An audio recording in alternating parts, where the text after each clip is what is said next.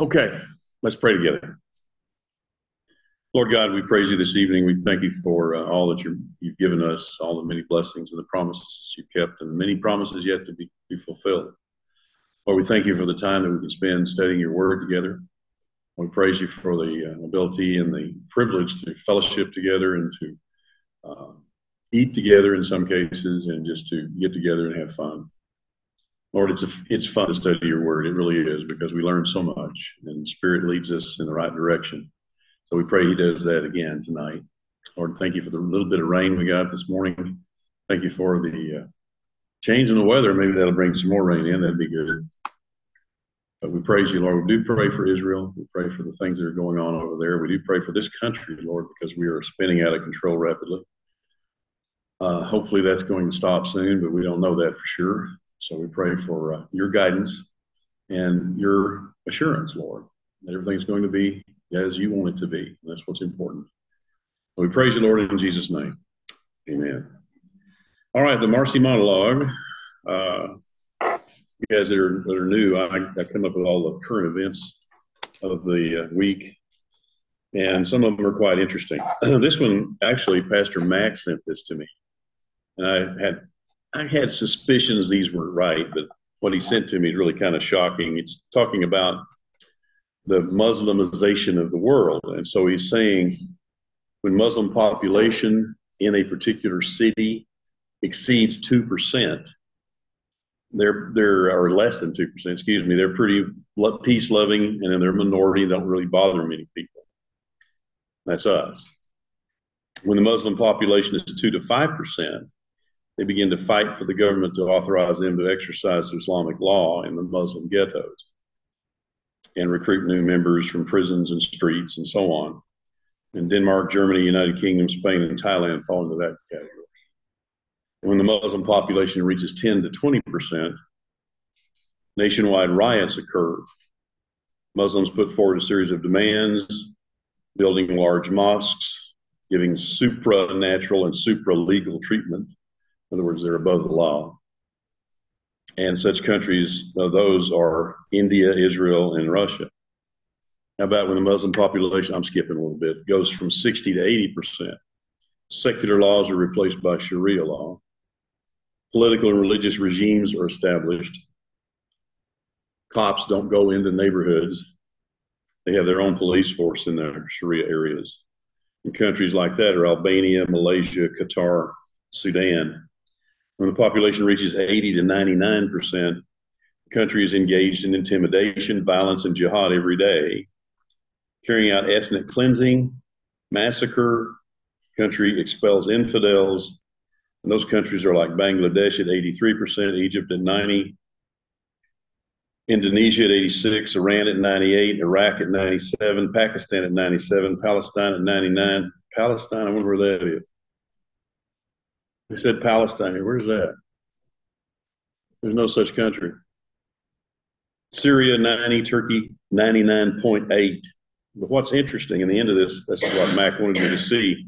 When the Muslim population is 100%, that means everything's cool. Everybody's at peace, right? No. In fact, none of that's the case. Peace has not been achieved because Muslim groups of different sects will attack and fight each other. And the leader of Sharia law in the country might eliminate another Muslim sect for various reasons, and that's Afghanistan, Somalia, and Yemen are that one. And of course, you know that the majority of Muslims, like 95%, are what are called Sunni Muslims. And they are more peaceful than the other. And the other are the Shiite Muslims, and that's Iran. They're like 5%. The Iran-Iraq war back in the, when was that, in the 90s or the 80s? I think it was the 80s and 90s. It was Iraq versus Iran. In other words, it was Muslim against Muslim, Shia against Shiite. And they basically came to a draw. Nobody really won that war. But that's going on today, too. Guess who has more slaves than anybody else in the whole world? Muslims. They have slaves. Black slaves, even. Do we ever say anything about that? Oh. We're trying to give reparations to the blacks in this country that are 3 or 4 generations removed from having slaves as ancestors. Well, we won't go there. All right. Some interesting things I found I wanted to share with you. This particular article is interesting simply because it puts a little bit of common sense to the Ezekiel 38 and 39 prophecy. Meaning, what does that mean? Well, the conjecture is from reading the Bible, you get the impression that in this day and age, if you're going to have a war like Russia, Turkey, and Iran coming down and trying to take over Israel, you'd think they would use sophisticated weapons. Well, you don't get that from reading Ezekiel 38 and 39. And why? Well, why are they coming? Why would they want to come down there? They want the oil and the gas. They wouldn't want to destroy anything. So that makes sense, all right? So what else? If we believe God's prophetic word, and we all do, we know that Israel will never be destroyed by any kind of weaponry. We know that for sure. So some believe that Israel is invincible, but we know that's not true today. As a matter of fact, Amir Sarfati is talking about something really bad happened this last 24-hour period. And he's not at liberty to tell us why. But it wasn't good for the IDF. Apparently, the Hamas, or it might have been Hezbollah, has actually had some victories. That's not good. But we'll hear about that probably tomorrow.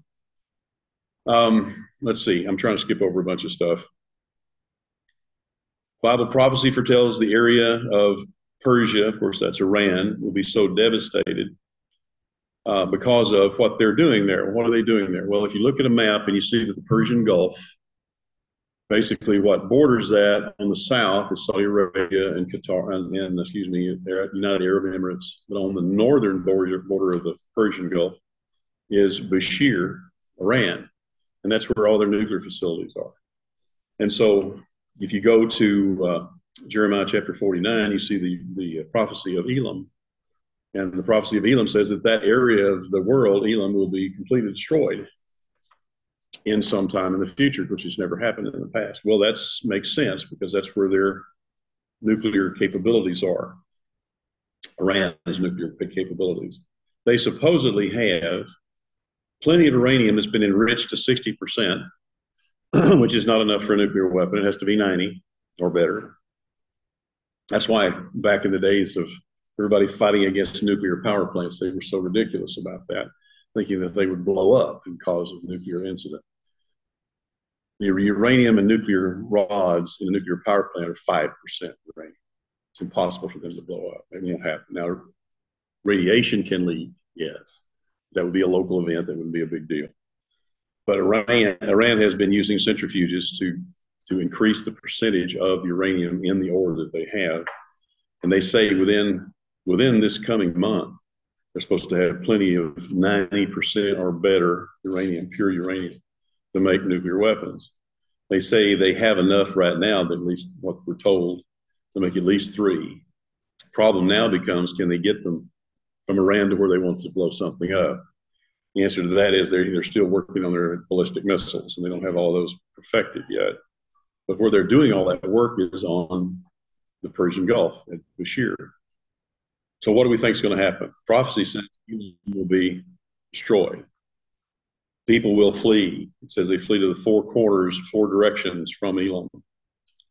What's that going to be? I think that's a nuclear attack by Israel to wipe out their nuclear capability. So look for that. I think that'll happen soon. And he says that here too. He's talking about that will be probably nuclear contaminations that makes all those people flee. Okay, let's see. Yeah, there's a couple of things in this article that are really, really concerning.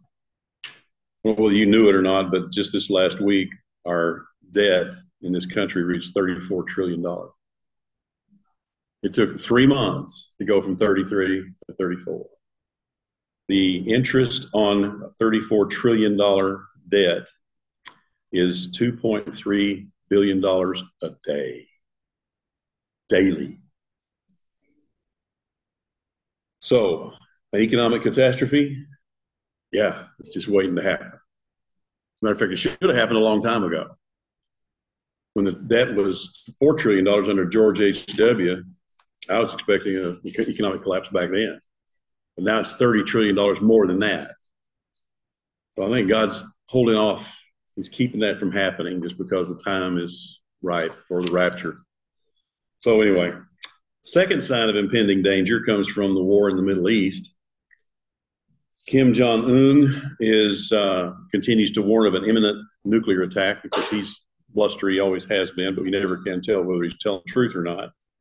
American bases in Syria and Iraq have come under attack about 150 times, and no response from the Biden administration. Matter of fact, no news about that. Now, Amir Sarfati says basically, no Jews, no news. So if it's us, don't even talk about it. Number three, the Houthis. This gets me. Here's this bunch of radical Muslims in Yemen at the foot of the boot of Saudi Arabia. And they're shooting missiles at our ships. They're shooting missiles at at Israel. And nobody's doing anything about it. You know how long it'd take us to wipe out those groups in Yemen if we just took our mind to it? About 30 minutes. We're not doing that. The Houthis continue to attack ships in the Middle East. As a matter of fact, many of the major shipping companies of the world will no longer go through the Suez Canal because they have to go right by Yemen to do that. So we're going to go around the Horn of Africa, which will increase our cost of everything. Isn't that interesting? And Ukraine is still in the news. I can't believe this. They're attacking Russian cities. And why are they doing that? So they can continue to ask for money. You guys realize, once again, I'm going to mention this because I think it's important. Ukraine has never been an independent country. It's always been part of Russia. Putin didn't like what was going on in Ukraine. It's a very rich country in material wealth. They have lithium mines. They have all kinds of other things like that. They also have oligarchs that live there that control lots of big companies. That's actually Burisma is in Ukraine, which is Hunter Biden is where he went, to get all that money from China. When we send money to Ukraine, less than half of it ever gets dispensed in Ukraine. It just disappears. And you wonder where it went. I know where it went. It went right back to Washington, D.C. is where it went. Yep, right into Biden's pocket and everybody else in Washington. So that's a real problem. An ominous sign of great danger, according to this particular author, is that, and this is where I haven't seen this before, but this eclipse is coming on April the 8th. We have a total solar eclipse coming.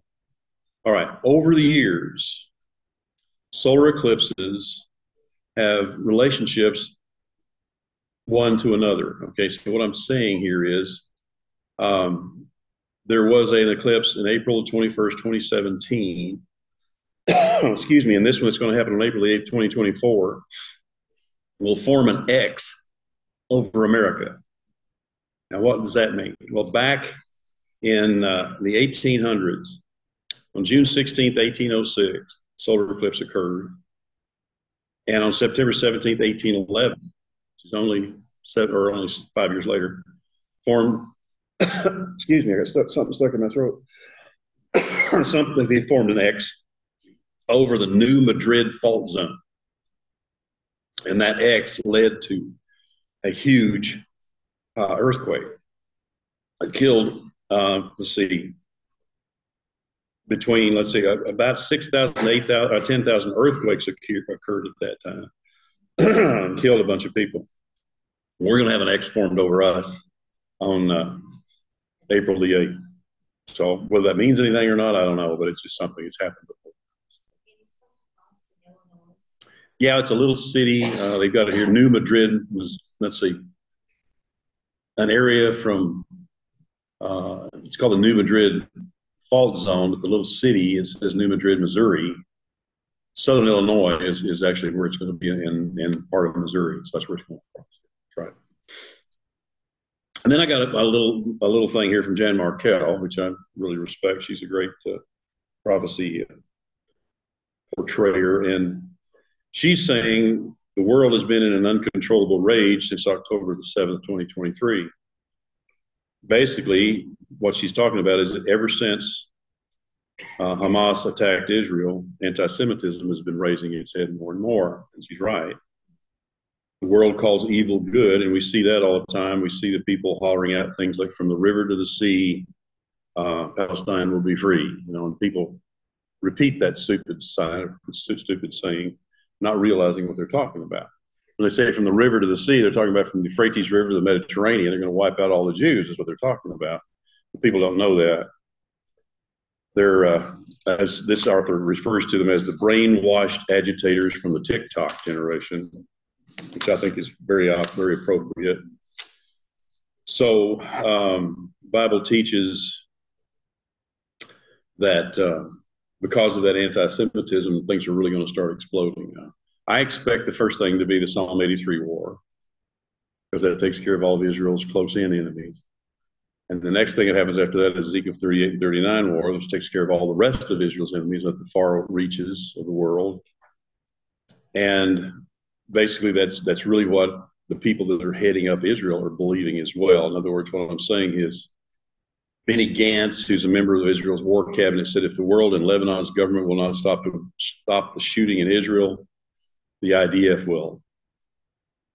So they're going to just going to keep ramping this up, and they should. I'm not faulting them at all. They should be doing that. On January the 3rd, 2 bombs exploded. There's a 4th anniversary of Trump's assassination of General Soleimani.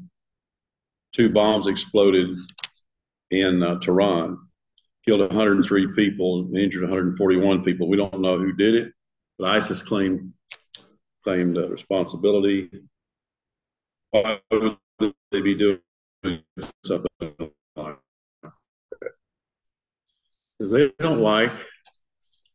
Anyway, and let's see, what else does she have?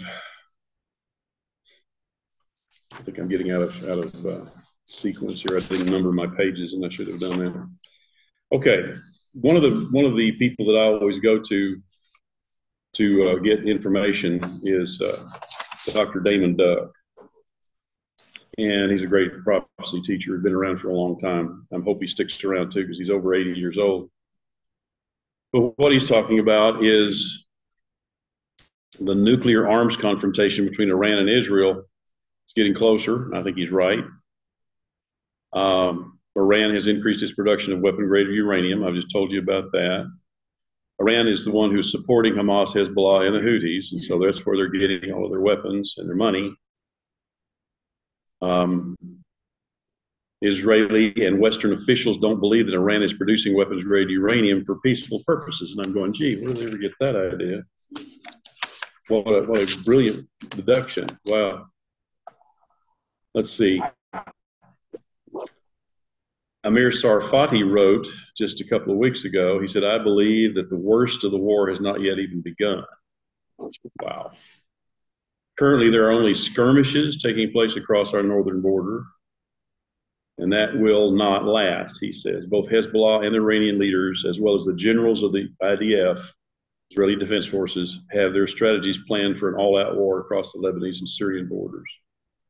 There was a guy I saw on Telegram who was a Lebanese, and he said their country has actually been split. He says there is still a Lebanon, but he says the southern part of Lebanon is no longer Lebanon, it is Hezbollah. So that's disheartening, but I think that means the Jews will wipe them out. Interesting. The last year, our guy that says he's president, you know who he is. I don't want to say his name. 37% of the year he was on vacation. 138 days out of 365. And this last week, with all the stuff that's going on with Hamas and Hezbollah and everything else that's going on, he was on vacation. Also, our Secretary of Defense just decided that he needed to go in the hospital, didn't tell anybody. He didn't even tell his deputy that he was going into the hospital. And so basically the military was completely without political leadership for a week. The guy ought to be fired for that. Yeah, I think he will be. don't even remember his name. Do you guys know his name? I forgot what his name was. What is it? Austin, yeah, Austin. Let's see. Here's Dr. Duck going into a few other things, and then we'll stop. I won't read that. Who cares?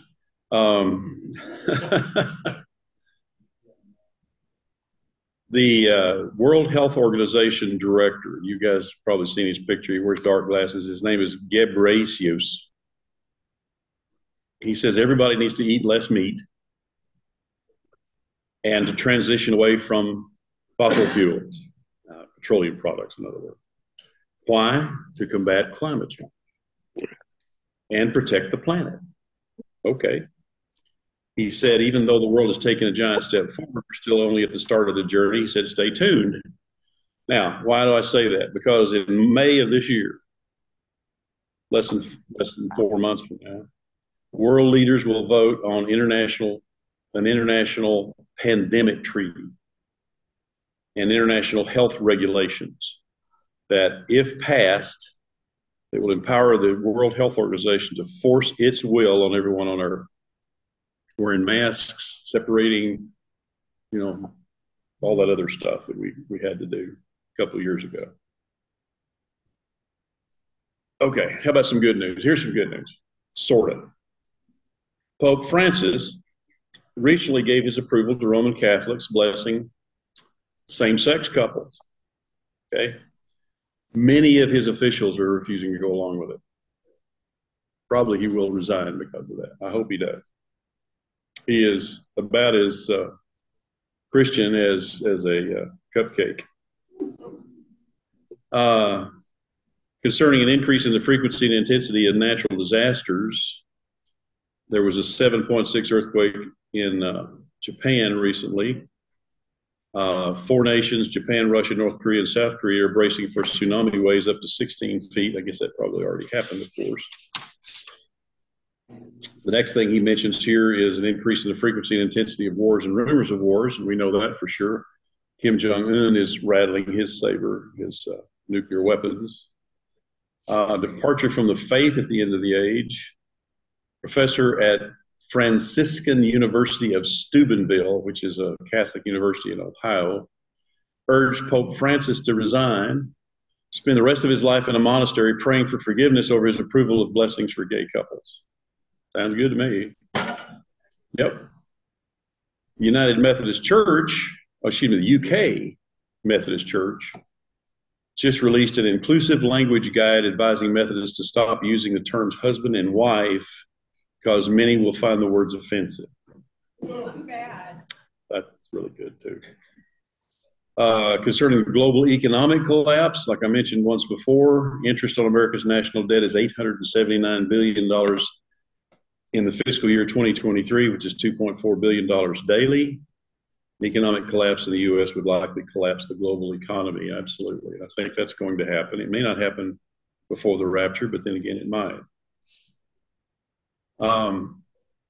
Financial analysts are now concerned that the U.S. economy could be in trouble in 2024, and I'm going, gee, you think? And the last thing here is Terry James, who's a guy from Rapture Ready, he's a very good prophecy writer too. He said, quote, Christians are a roadblock to globalism and the world powers know it. But what does that mean? That means there's going to be increased persecution of Christians more than ever before. And we're seeing that already. I was watching Jack Hibbs one day, which, by the way, I highly recommend him if you haven't watched him before, but he gave 10 reasons how not to survive 2024. How not to survive 2024. I'll read them real quick. I've got all the scriptures that go along with them if you want it. But number 1, give up on your Bible reading. Number 2, slow your growth down spiritually.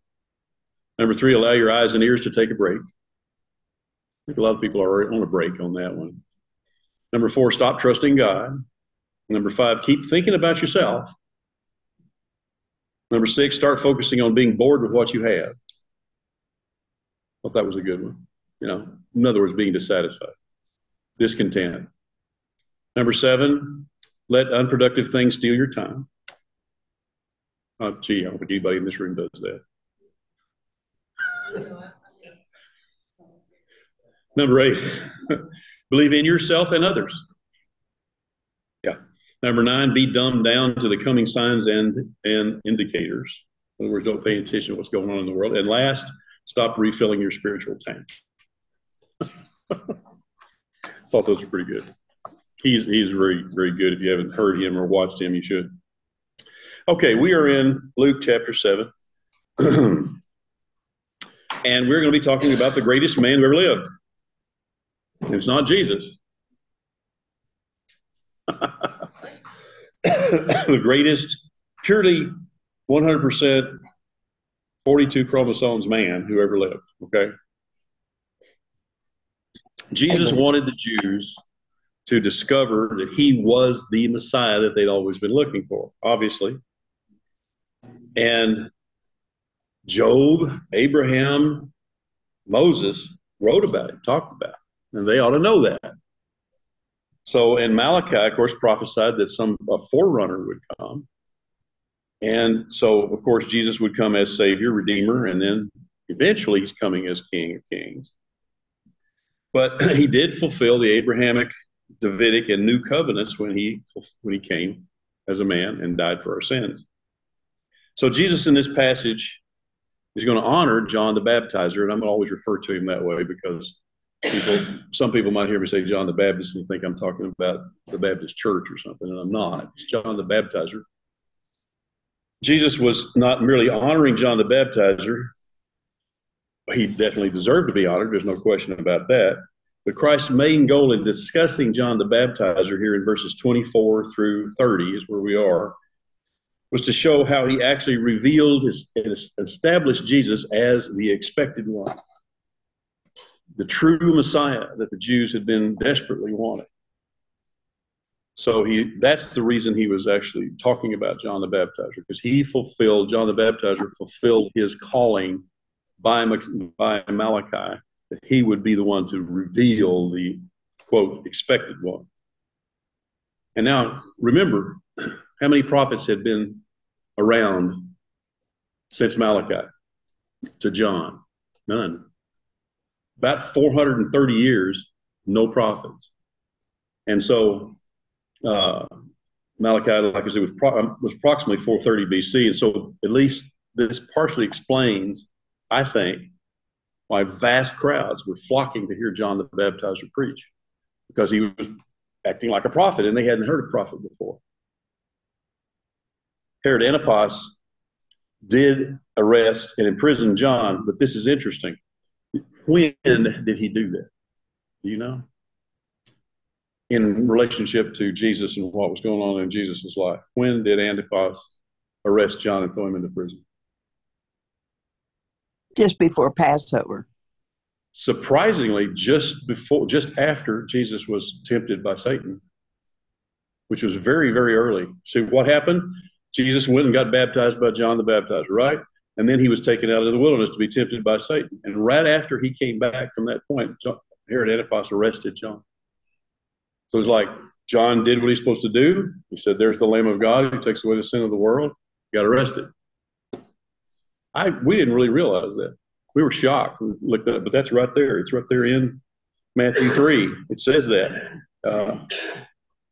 So what's remarkable about the people's attitude toward John the Baptizer was he wasn't any kind of a crowd pleaser.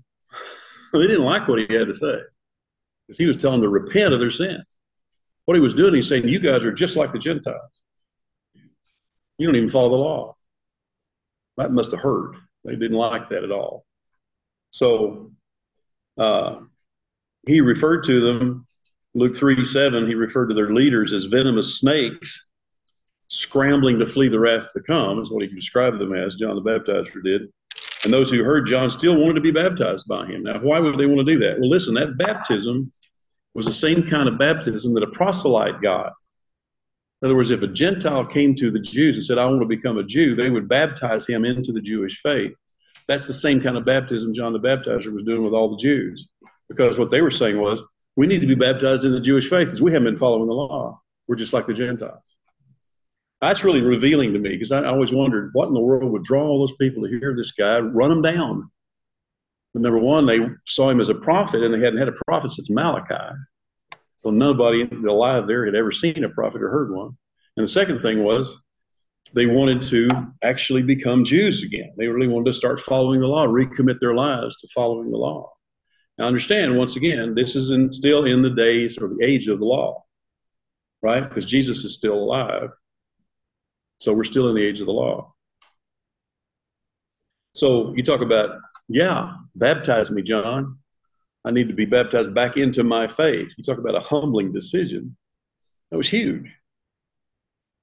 So while people acknowledged John as a prophet, they, on the other hand, did not accept Jesus as the expected one. Now that's a strange thing. I'm going to read you 11 through 15 of chapter 7. It says, soon afterward, Jesus went to a town called Nain. His disciples and a great throng accompanied him. And just as he drew near the gate of the town, behold, a man who had died was being carried out, only the son of his mother, and she was a widow, the only son of his mother. And a large gathering from the town that was accompanying her. And when they saw her, the Lord saw her, he had compassion for her and said to her, don't weep. And he went forward and touched the funeral couch, and the pallbearers stood. And he said, young man, I say to you, arise. And the young man who was dead sat up and began to speak. And Jesus gave him back to his mother. Now, why did I read that? Jesus seized the opportunity to confirm who he was. He's the Messiah. I mean, who else could actually raise the dead? He did.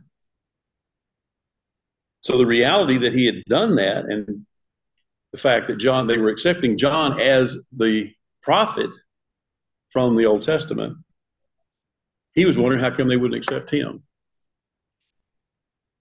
John could not deserve the honor of being called the greatest man who ever lived if Jesus wasn't the Messiah, but he was. Verse 28, just to skip a little ahead here, it says, I tell you, among those born of women, there's not a greater one than John, but he that is inferior to the other citizens, he is inferior in the kingdom of God, is greater than he. And I'll talk about that in a little bit because that's kind of a confusing verse, but it's just saying John had nothing to make him special. He didn't have any money. He had no social prominence. He didn't have any formal education. He had none of those things, no achievements. He had no position. He had built no organization. He had no literary works or anything, but God's standards are different than man's standards. So in God's perspective, John was greater than anyone before him. Why? Because he fulfilled his mission in life, what God wanted him to do. He did it.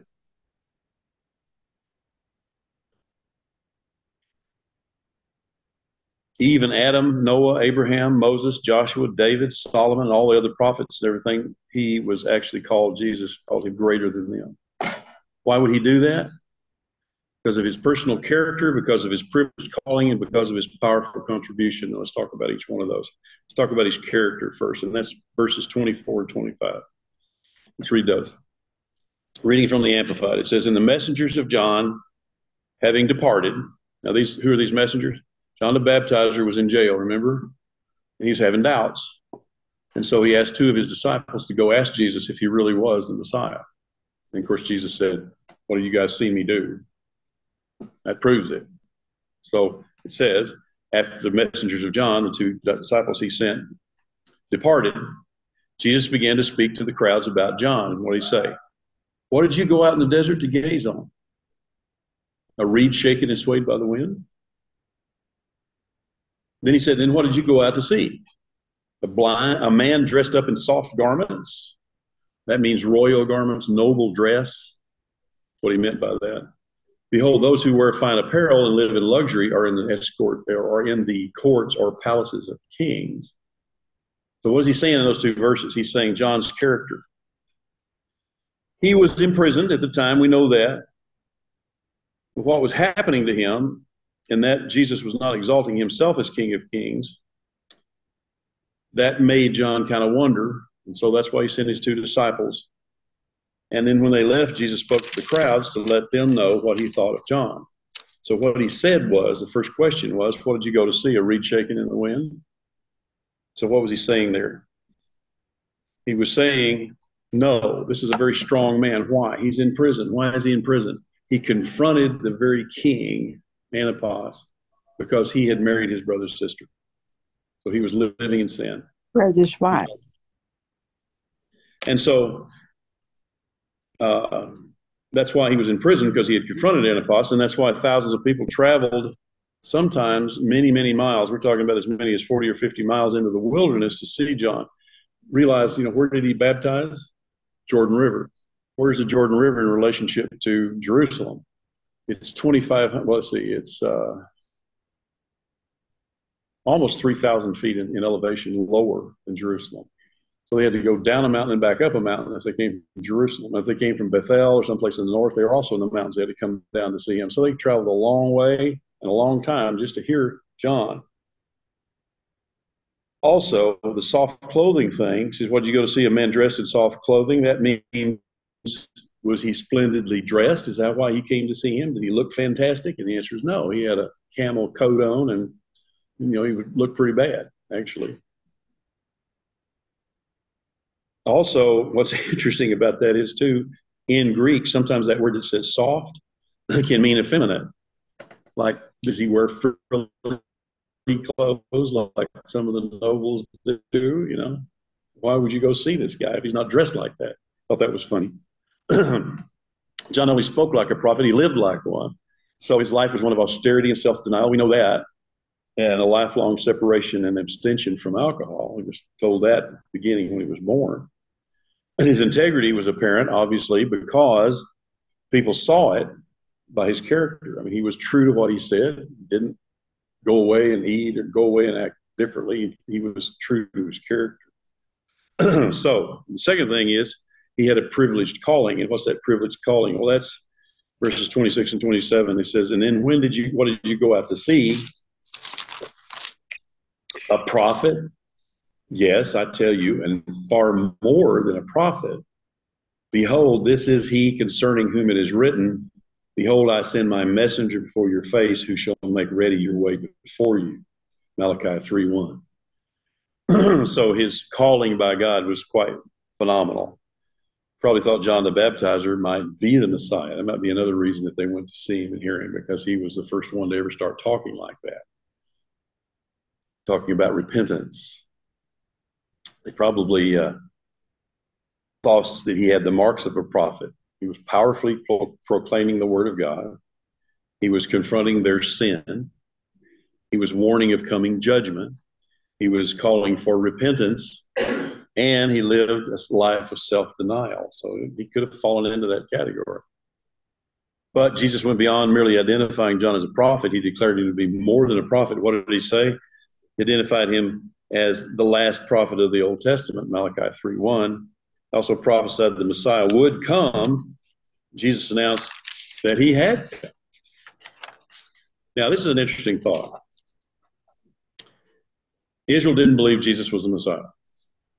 Why? Anybody know? Simple reason. He can come He didn't come to take over and drive out the Romans. That's what they expected him to do. That's why. So that's what they thought. So, but think of this. If they had believed Jesus was the Messiah, which they didn't, but if they had, John would have been the fulfillment of the Elijah in Malachi 4:5. There's supposed to be another Elijah come, if you want to go back and read that prophecy, before he comes the second time. So he would have been that Elijah. A parallel account in Matthew 11, I'm going to read that to you real quick, reveals something also. Verses 4 through 15. It's a little bit long, but I want to read it to you because it does reveal something. You'll see what it is here in a minute. Excuse me. Hello. Jesus replied, report to John what you see and hear. That's the two disciples who came from John the Baptizer. The blind receive their sight, the lame walk, lepers are cleansed, the deaf hear, the dead are raised up, the poor of God have good news preached to them. And blessed is he who takes no offense at me, finds no cause for stumbling in or through me, and is not hindered from seeing the truth. Then as these men went their way, Jesus began to speak to the crowds about John. What did you go out in the wilderness to see? A reed swayed by the wind? What did you go out to see then? A man clothed in soft garments or noble garments? Behold, those who wear soft clothing or noble clothing are in the houses of kings. What did you go out to see? A prophet? Yes, I tell you, and one even more remarkable and superior to a prophet. This is the one of whom it is written, Behold, I send my messenger on ahead of you, and you shall make ready your way before you. Truly I tell you, among those born of women, there has not arisen one greater than John the Baptizer. Yet he who is least in the kingdom of heaven is greater than he. And from the days of John the Baptist until the present time, the kingdom of heaven has endured violent assault. Violent men seize it by force. Share in the heavenly kingdom is sought for with most ardent zeal and intense exertion. All the law and the prophets prophesied up until John. And if you are willing to receive and accept it, John himself is Elijah who was to come. And he who has ears to hear, let him be listening and consider and perceive by hearing. But what he said there is, for all the law and the prophets prophesied up till John, and if you are willing to receive and accept it, John himself is Elijah. In other words, Jesus could have taken over right then. But nobody did that. Nobody accepted it. I thought that was an interesting insight from Matthew. So John's privileged calling made him the last and greatest of Old Testament prophets. Isn't that interesting? Why? Jesus is still alive. He hasn't died, and he's in the age of the law. When does the age of the law stop? At Jesus' resurrection. That's when the age of grace starts. Finally So, got it. there's an Old Testament prophet. Got gas or something because Isn't she'd that be interesting? asleep, and then she'd draw her knees up and cry. Does that just happen with them? Yeah. Oh Okay. yeah. So there's nothing I'm doing No, wrong or anything? no. They get it. It's just like colic. It comes sometimes. Yeah. Didn't work. Yeah, it did. Okay. So the third thing is John's powerful contribution. That's 29 and 30. It says, and all the people who heard him, even the tax collectors, I love it when they do that. So even the tax collectors acknowledged the justice of God in calling them to repentance and in pronouncing future wrath on the impenitent, being baptized with the baptism of John. It says, but the Pharisees and the lawyers, or the scribe, annulled and rejected and brought to nothing God's purpose concerning themselves by refusing and not being baptized by John. So the powerful contribution that John made. So these two verses, Luke is speaking, probably, we don't know for sure, that could be Jesus talking, but it's probably Luke. And the comment is clear. John the Baptizer's impact on the nation of Israel is evident from the response of the people. What does that mean? Many accepted his message. They did repent of their sins. They did get rebaptized into the Jewish faith. John's influence was so great, he divided the nation. Isn't that an interesting statement? His influence was so great, he divided the nation very clearly into people who accepted John the Baptizer's message and people that didn't. And who were the ones that didn't? The Pharisees, the scribes, the leaders, the religious elite. They admitted, the people admitted they were sinners. God is holy, righteous, and just. They agreed to be baptized by John. But the Pharisees and the lawyers and the scribes and so on and so forth rejected all of that and refused baptism by John for repentance. Why? They didn't think they were sinners. They're religious leaders. They don't sin. I love that. It's really funny.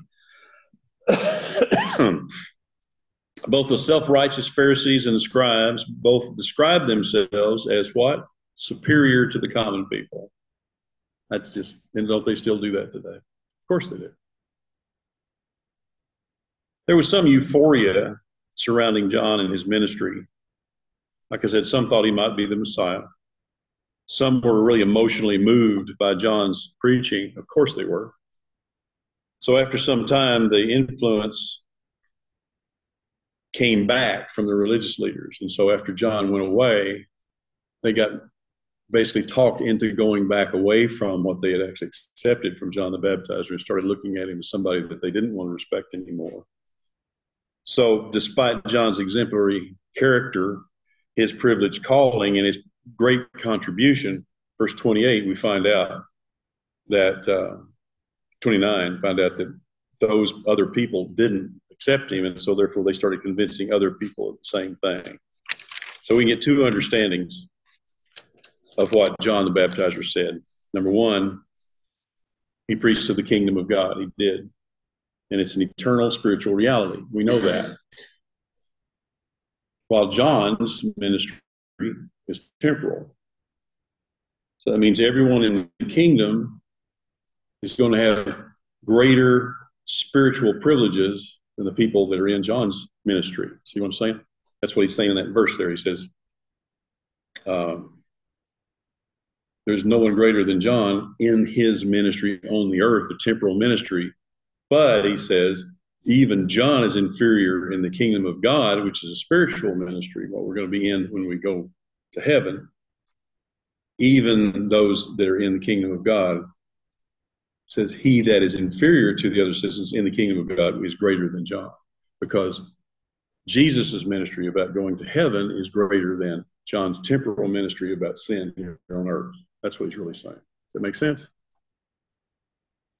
So the kingdom of God is promised in the Old Testament was a fulfillment of prophecy, obviously.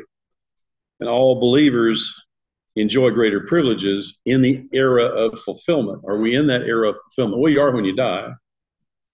But we're not there yet. When the rapture happens, we will be in that era of fulfillment. We will be raptured to spiritual life. So we have the full record of Jesus' life. We have the witness and spread of the gospel by the Spirit's power. And we anticipate Christ's glorious return to establish his earthly kingdom. Yes. And the cross and the empty tomb, though, mark the point of where the promise became fulfillment. So what he's saying is, up to that particular point in time, John was the greatest. As soon as the fulfillment happens, then anyone in heaven is really greater than John's ministry on the earth, and that makes sense. So we are greater than John the Baptizer because we know Jesus Christ is Lord and Savior, and he didn't. Now, is John in heaven? Of course he is. When will he receive his true self as being a believer in Christ? Does anybody know the answer to that? He's an Old Testament prophet. So when's he going to get his resurrection body? When do we get it? At the rapture.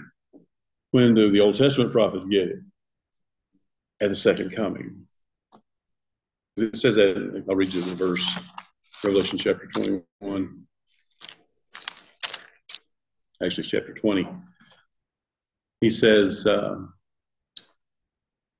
Then I saw thrones, and sitting on them were those to whom the authority to act as judges and pass sentence was entrusted. I also saw the souls of those who had been slain with axes for their witnessing to Jesus and for preaching and testifying for the word of God, and who had refused to pay homage to the beast or his statue and had not accepted his mark or permitted it to be stamped on their foreheads. He says, and all they, and they're talking about the ones who had preached and testified for the word of God, and that's the Old Testament people, all lived again, ruled with Christ Messiah 1,000 years. So that's when, according to Daniel chapter 12, verses 1 and 2, and this verse, chapter 20, Revelation verse 4, that's when the Old Testament saints get their bodies. Okay, and that would be John the Baptizer, because he's an Old Testament saint, even though it's in the New Testament. Isn't that funny? I like that. So, we are greater than John the Baptizer, not in terms of personal character, no, not in terms of influence, no, but because we have the privilege of proclaiming the gospel to other people. And John couldn't do that because he didn't know about the gospel, right? What did he expect Jesus to be? King of Kings. He expected him to do what everybody else thought. He expected him to be the guy to go out and get rid of the Romans. He did. That's why he had to ask Jesus, are you really the Messiah? I have doubts. Yes, John, I'm really the Messiah, but I'm here to save first and then to conquer second. So now, does anybody have any questions about these verses? Kind of an interesting way to approach this. Anything? Yes, sir. Explain that. Yeah, he who is least in the kingdom of God is greater. Okay, take that verse 28, and look at the first half of it. Among those born of women, there is not a greater one than John. That's temporal, okay? Human.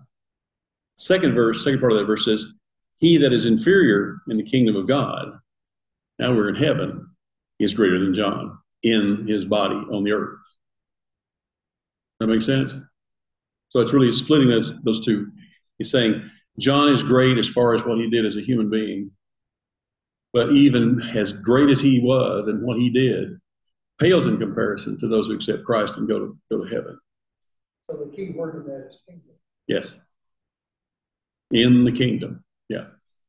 Which means, well, you look at it two ways. It could be heaven until Jesus actually comes back and sets up his millennial kingdom. But then people that are in that, of course, if they're human, they're human. They're in the 1,000 years. But we come back and help rule in that kingdom as in our resurrected bodies. Okay? But that's the difference in that verse. It's talking about temporal, the first half of it, and spiritual, the second half.